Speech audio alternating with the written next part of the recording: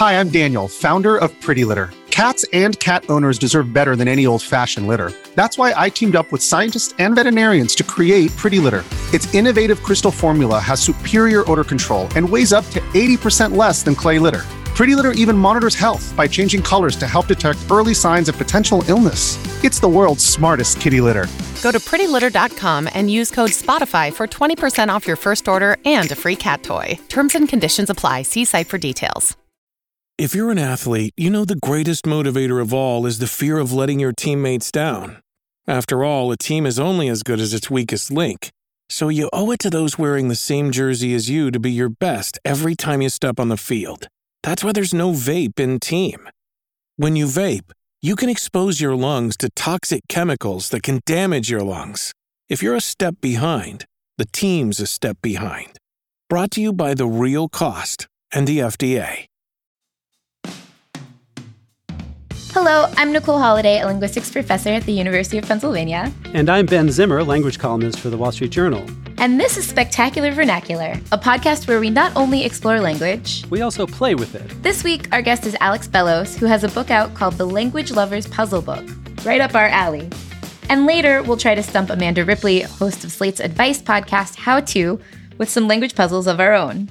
So Ben, you know I'm a podcast superfan, right? Yeah, I definitely get that impression. I would say you're a bit of a podcast fiend. You're always talking about some podcasts you've listened to recently. Yeah, I'm that person. It's my favorite medium. And I love a lot of the Slate ones, especially Hit Parade and ICYMI and How To. But you know I like to keep up with current events, so I frequently listen to New York Times The Daily. Recently, though, even they were confused by something that's in the news that's also been of interest to linguists. We got an email about pronunciation. Is it Omicron or Omicron? I mean, I've been saying it's Omicron. It's like somewhere in between. It's neither nor. Wait. What do you say? Omicron. It's kind of like Omicron, but it's not Omicron. You know what I mean? It's like Omicron. Can you just say it really slowly so we all can get on the same page? Omicron? Omicron, not Omicron. Yeah, not Omicron. I mean, I don't think it really matters that much, honestly. Oh boy. All right. Are we going to spend the rest of the episode talking about the new COVID variant? No. Let's just stick to the Greek letters because those are more in our wheelhouse. So your latest Wall Street Journal column talks about how the WHO has chosen to name the new COVID variants after Greek letters, basically to avoid confusion, but also the many pitfalls of choosing other types of names. The way that scientists refer to Omicron is B.1.1.529, but who wants to say all those syllables all the time? Yeah, exactly. That whole system with those letters and numbers, that's very unwieldy, but other naming conventions can cause other types of problems. So, of course, naming them geographically can be offensive and can even be damaging to entire countries. I mean, we still refer to the 1918 flu pandemic as the Spanish flu, even though it didn't originate in Spain. I actually wrote about that for The Atlantic last year when Trump and others in his circle were talking about Chinese coronavirus or the Wuhan virus. Yeah, that's not a good system. So the Greek alphabet wasn't actually a bad idea for the WHO to use.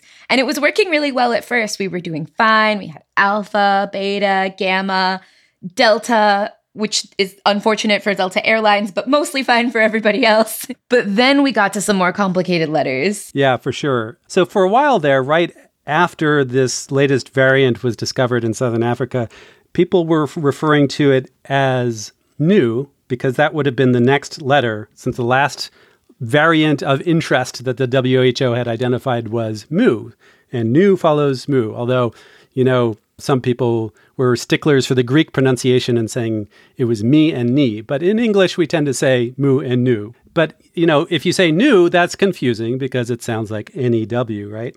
So the WHO, they clarified they were going to skip nu because it's so easily confused with the word new, N-E-W. And then they also chose to skip the next letter, which we spell as XI, and is typically pronounced as Xi. Or how would you pronounce that, Nicole? So when I learned the Greek alphabet, I learned it as Psi. I guess prescriptively it's supposed to be Xi with a Xi with an initial K. Yeah, KS. And that's a set of consonants that words can't begin in English. So I thought, oh, maybe that's why they skipped that one. But maybe that's not the whole story. Well, that certainly, that didn't help. But the real reason, the WHO had to actually, put out a statement clarifying why they did this. And they explained, okay, we're not using new because of the confusion with new NEW. We're not using XI, Xi, however you want to pronounce it, because XI is a common last name. And so they're talking about how the Chinese family name Shi is typically written out in English as XI, same as the name of the Greek letter. And of course, there's one very prominent person with that family name, Chinese President Xi Jinping. Oh, yeah. I can imagine if Biden was the name of a Greek letter, they probably would have skipped past that one, too. And I also heard in the statement from the WHO that they have a policy designed to avoid causing offense to any cultural, social, national, regional, professional, or ethnic groups.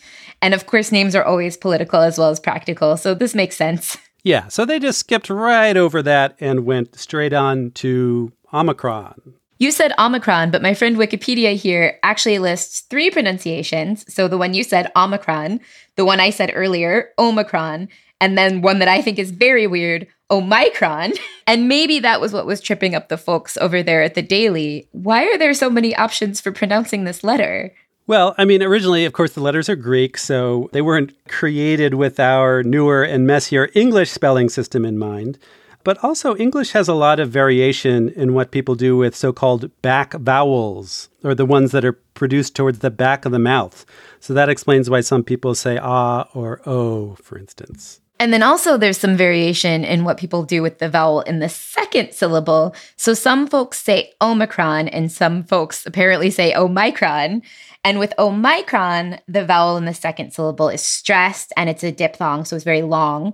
But if you say the word with a primary stress, like Omicron, then the second vowel is the shorter monophthong, and it's not stressed. Yeah, so lots of different ways you can pronounce this. And actually, President Biden had yet another pronunciation of the word at a press conference last week. And he actually said Omicron with an extra N sound in there. So today, I want to take a few moments to talk about the new COVID variant, first identified last week in Southern Africa.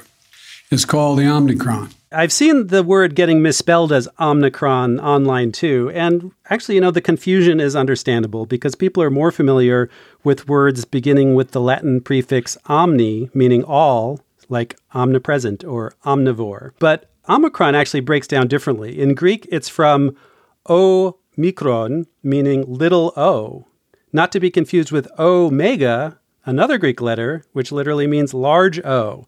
And those letters got their names because the Omicron is a short vowel in Greek and omega is a long vowel. Anyway, we'll just have to see what pronunciation people will settle on for Omicron. I think it's going to be Omicron, don't you, as the one people converge on? Yeah, I'm hearing more and more Omicron, and unfortunately, we'll probably get to Omega, so maybe it's better if they have different pronunciations anyway. Yeah, I have a feeling there's going to be trouble lying ahead if we keep using this naming system with those Greek letters that are coming up after Omicron. Yikes. Yeah, what's going to happen when we get to pi? Will it tarnish the reputation of the dessert? And what about Psy? Will people confuse it with the Korean? Spelled P-S-I, like Psy or Psy? Psy? Yeah, P-S-I. Will people confuse it with the Korean pop star? Oh, no. Well, we'll just have to cross those letters when we get to them. And Nicole, I wanted to mention another notable event in the news, and that is the passing of the great lyricist and composer Stephen Sondheim at the age of 91. His amazing life's work is being celebrated by fans of musical theater, but the word puzzle community is also looking back fondly on Sondheim's legacy. Among his many achievements, he was chiefly responsible for getting American puzzlers interested in cryptic crosswords. That's a British form of crossword that's heavy on devious wordplay. And I have a piece on Slate about Sondheim's puzzling legacy, and you can find a link to that in the show notes.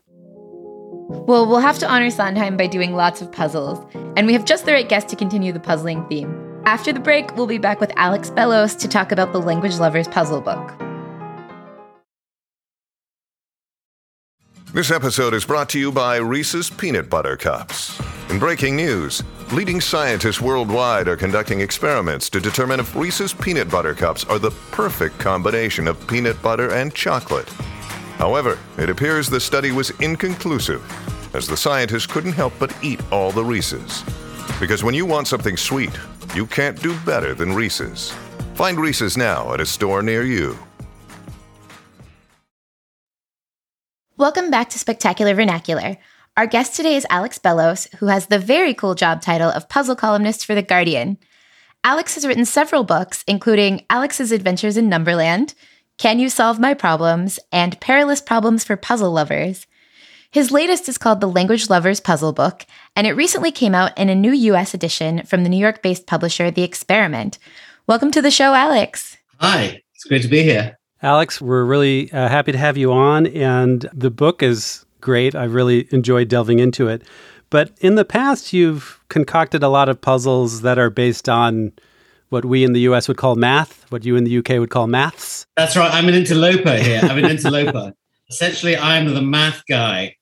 Yeah, and I'm creeping slowly into, I guess, linguistics, which is the math bit of language. I mean, I also like language. Many languages spoken at home. I was good at languages. I love languages, but then got diverted by math. And this is, slowly rediscovering my love of languages through this book. And I absolutely loved researching it because it's not in my comfort zone.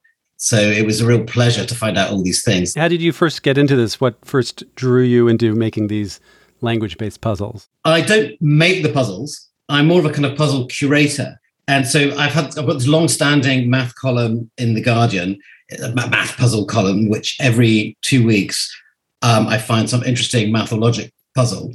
And it's got quite a big audience. And about 2-3 years ago, I got sent in this amazing puzzle about the Warlpiri, if that's how to pronounce them, Aboriginal people in Australia. And it was all about the skin system that they use. A kind of the kinship system. And I had no idea. I thought this could have been invented because it seems so complicated. Turns out that they have 8 different, they're called skins. I think that's the anthropological term that is used. And everyone is born into a skin, and that determines who you marry. And the entire community, the most important thing about you is what skin you are. And it was a logic puzzle because it turns out that the mathematical structure of this skin system is really complex. And so I thought, this is fun math, but hey, I'm actually learning something about culture that I never knew. I then tried to find out where this puzzle was from. And actually, it was written by a mathematician who had entered the North American Computational Linguistics Olympiad. And it was from NACLO, the Computational Linguistics Olympiad. And this was a kind of gateway for me to discover about this organization and also about the UK Linguistics Olympiad, the Australian Linguistics Olympiad. There's some in all over the world. And I found just this wonderful treasure trove of puzzles that no one really knew about. And most of them, well, they're all to do with language, but most of them are mathematical in some way. And often they're about pattern recognition. And in math, sometimes you have these kind of puzzles where you've got to find the pattern. And usually the pattern is so spurious, invented by the puzzle designer, kind of code-breaking puzzles, break this code and they tell you some story that, I really don't get excited by. But this was code-breaking puzzles where the code you were breaking is another language. So what you're actually discovering is how the encoding of these other languages, and because the linguistics Olympiads try and be international, they try and make it so that whatever culture you're from that's doing doesn't have an advantage, so that the languages that they're discovering and they're writing about are really obscure, really fascinating, languages spoken by very few people. So all of a sudden you get to understand about language diversity and language history. And I just thought, wow, you could be doing a kind of math logic puzzle and discovering something about the world. And I just thought this is fantastic. And so the treasure trove of linguistics puzzles, now, because it's been going for decades, it originally started in Russia, and actually the Eastern Europeans, the keenest countries that do these things. There's thousands of these puzzles. So I went through and thought, can I kind of tell some kind of story? Can I kind of go around the world in 100 puzzles, which is essentially the book. In addition to the Walpiri example that you gave, are there any others that you just were really drawn to in sort of curating these internationally? Or maybe you can tell us about one of the English ones for people who kind of can't wrap their head around it just yet. One of the ones that I got really interested in is ones with unusual writing systems, or writing systems of which I wasn't aware at all. And I realized that you could kind of tell the history of the alphabet and of writing through these puzzles. I started back with, obviously, cuneiform, the first one there is, but also following the growth of the alphabet all the way to Indonesia. And I've got 2 questions about the writing systems of Indonesia, which to me was kind of amazing, just seeing how the alphabet, invented only once, has managed to travel and, spread across the globe. So that to me was really interesting. One thing that your book does a great job of is presenting the kinds of challenges that linguists actually face when they're figuring out how a language works or how a writing system works.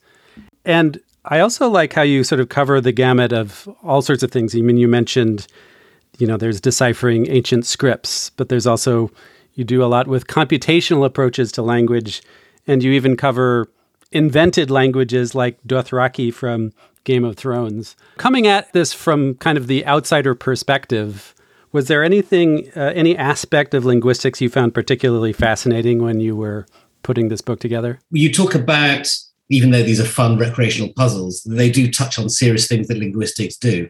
And some serious linguistics say it's a bit like Sudoku. And there's one of the puzzles, for example, which essentially is a bit like Sudoku, which has words in the Proto-Germanic, Icelandic, German, and English. And it's done as a big grid. And you've got the words filled in some of the columns, but some of the rows, but not others. And you deduce, so you fill it in like a Sudoku. And the only way that works is because the way that vowel and consonant change over time, change in a completely methodical way. If letter A changes to letter B, all A's change to B.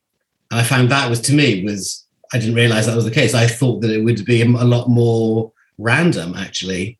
But to realize that kind of way that spellings and sounds change happen, all the sounds at the same time, from the same thing to the same thing, was really fascinating. So one thing that's nice about the puzzles in the book is you can start with something that seems entirely unfamiliar and exotic, right? So I'd be like, I don't know anything about Icelandic, but then you see the patterns that connect the different languages. And you mentioned the Proto-Germanic, which is the ancestor of all the Germanic languages, as a puzzle to solve. And you show that English is a cousin, not just of German and Dutch, but also these less familiar languages like Icelandic. So were you able to see some sort of other fun historical connections along the way? Yeah, there's connections with the shapes of the letters that we use.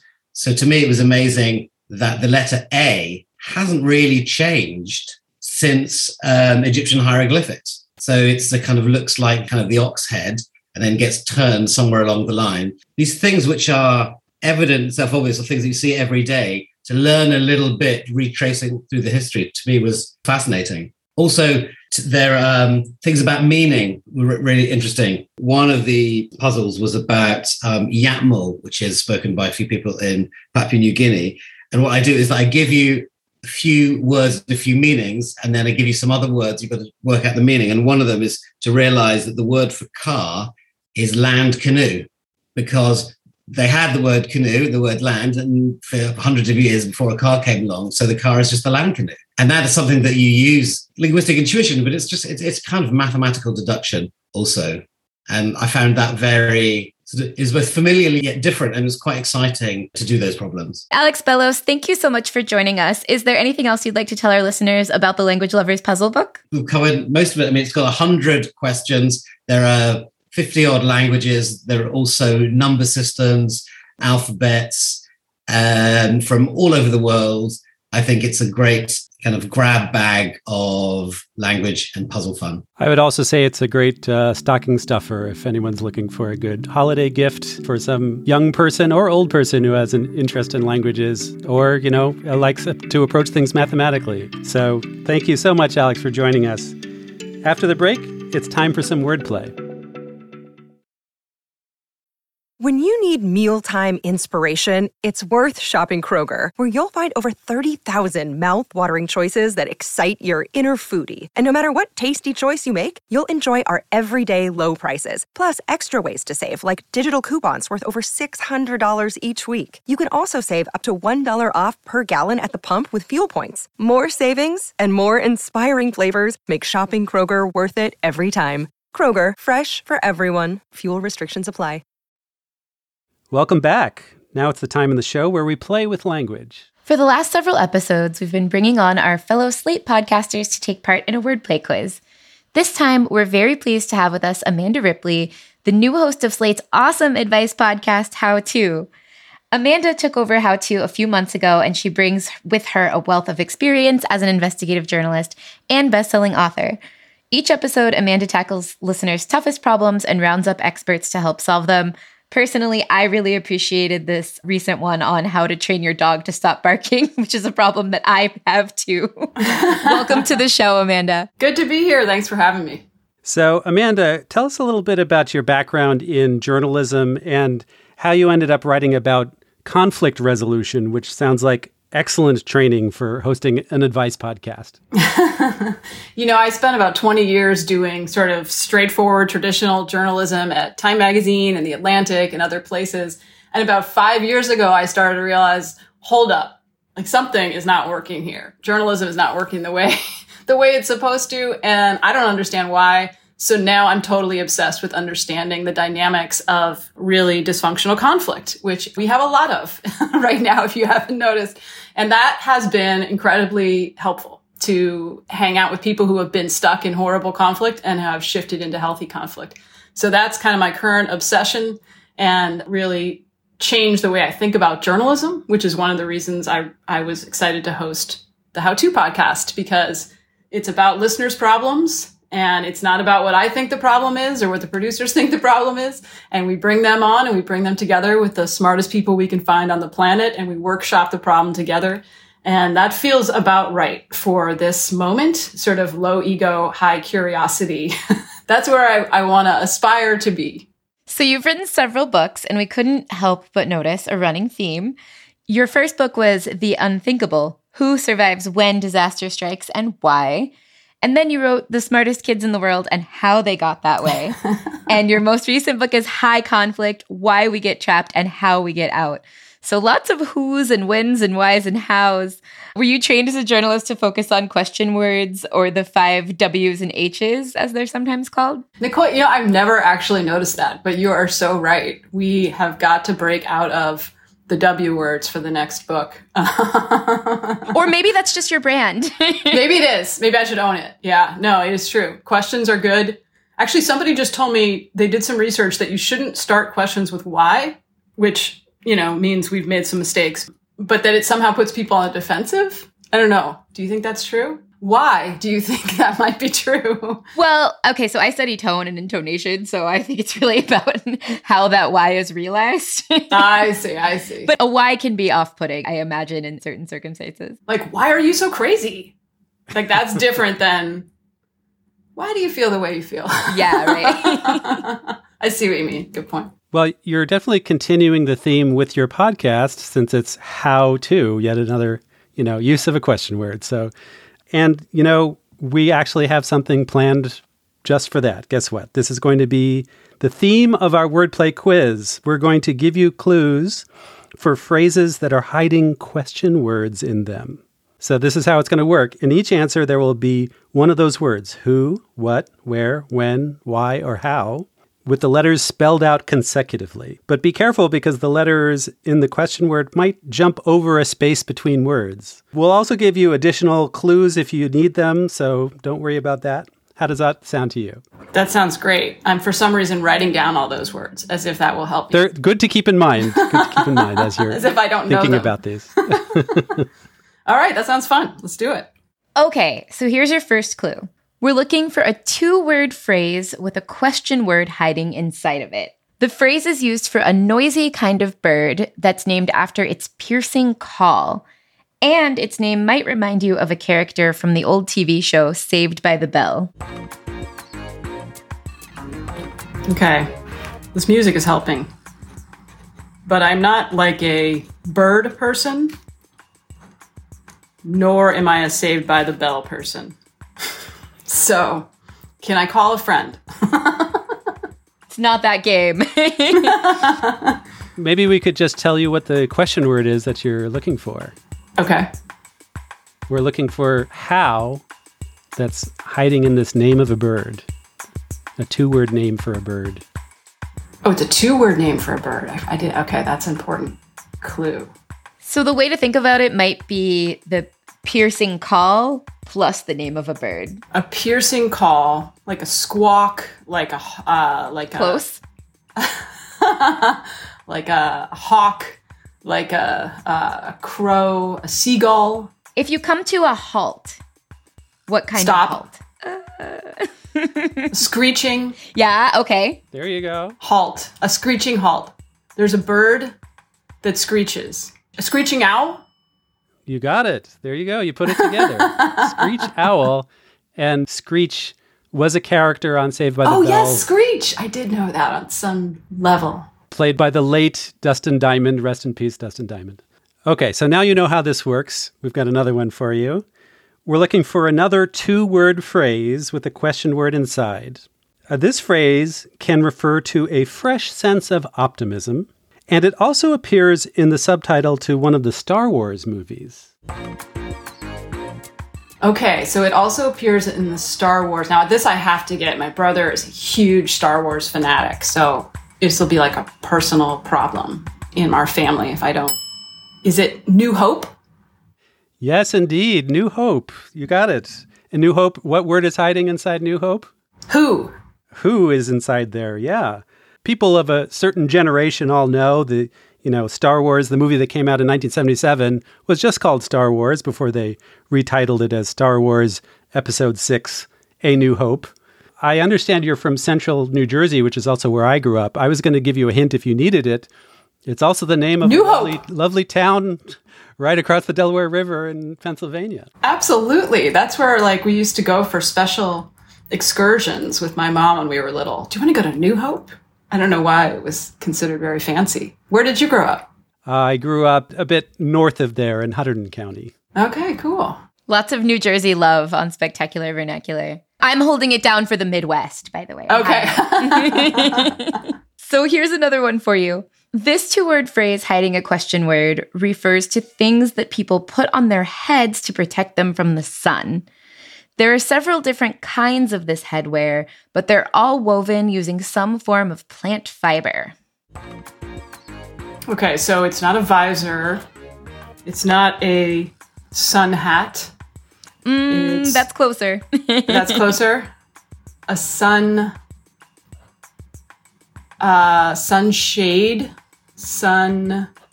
It's like one of those floppy hats that I'm supposed to wear so that I don't get skin cancer. Is that right? Yeah, but then what's it made out of? Oh, what's it made out of? Is the word hat in the name? Yeah, because if you have hat, what question word do you get? Straw hat? Straw hats. Straw hat! Straw hats. You got it. Straw hats. And in straw hats, of course, what is hiding? So, fun fact, Teddy Roosevelt popularized the Panama style of straw hat when he posed for photos at the Panama Canal construction site in 1906. So, okay, we have one more for you. Now, this time it is a person's name. So first name and last name is what we're looking for. And so that full name is hiding a question word. We are looking for the name of an African-American explorer who went on several Arctic expeditions.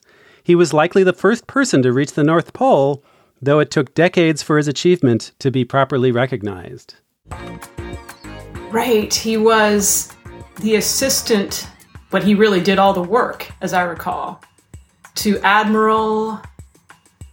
what was his name? See, you guys, you don't know this, but I'm terrible at trivia. Like my family, when they heard I was doing this, they laughed for a long time. My son actually volunteered to help me cheat, like he could be at my side. And I was like, no, I can't do it. Sorry, but he would know this.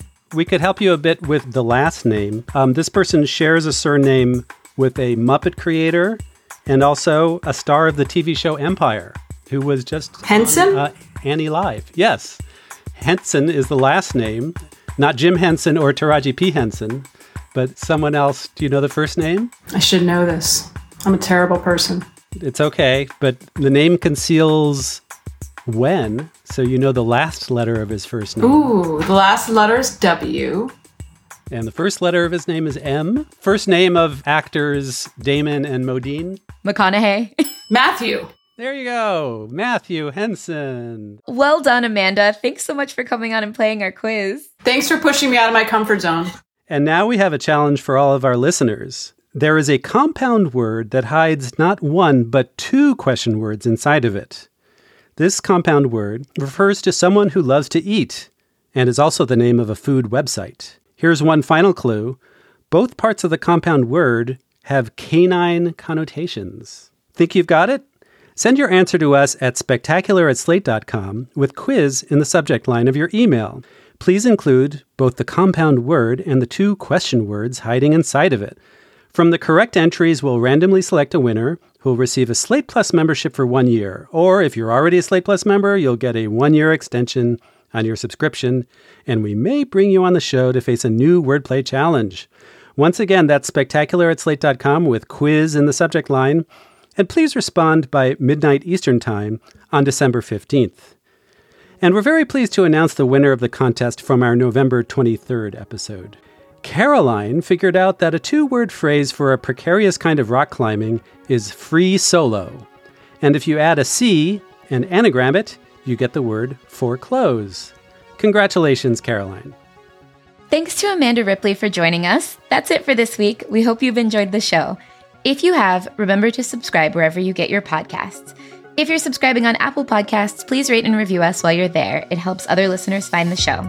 And please consider subscribing to Slate Plus. Slate Plus members get benefits like full access to all the articles on Slate.com, 0 ads on any Slate podcast, and bonus episodes of shows like Slow Burn, Decoder Ring, and 1 Year. It's only $1 for the first month. To learn more, go to slate.com/spectacularplus. Thanks again to Alex Bellos for being our guest this week. Spectacular Vernacular is produced by Jasmine Ellis. Asha Saluja is managing producer, and Gabriel Roth is editorial director for Slate Podcasts. We'll be back in 2 weeks with more Spectacular Vernacular. Thanks for listening.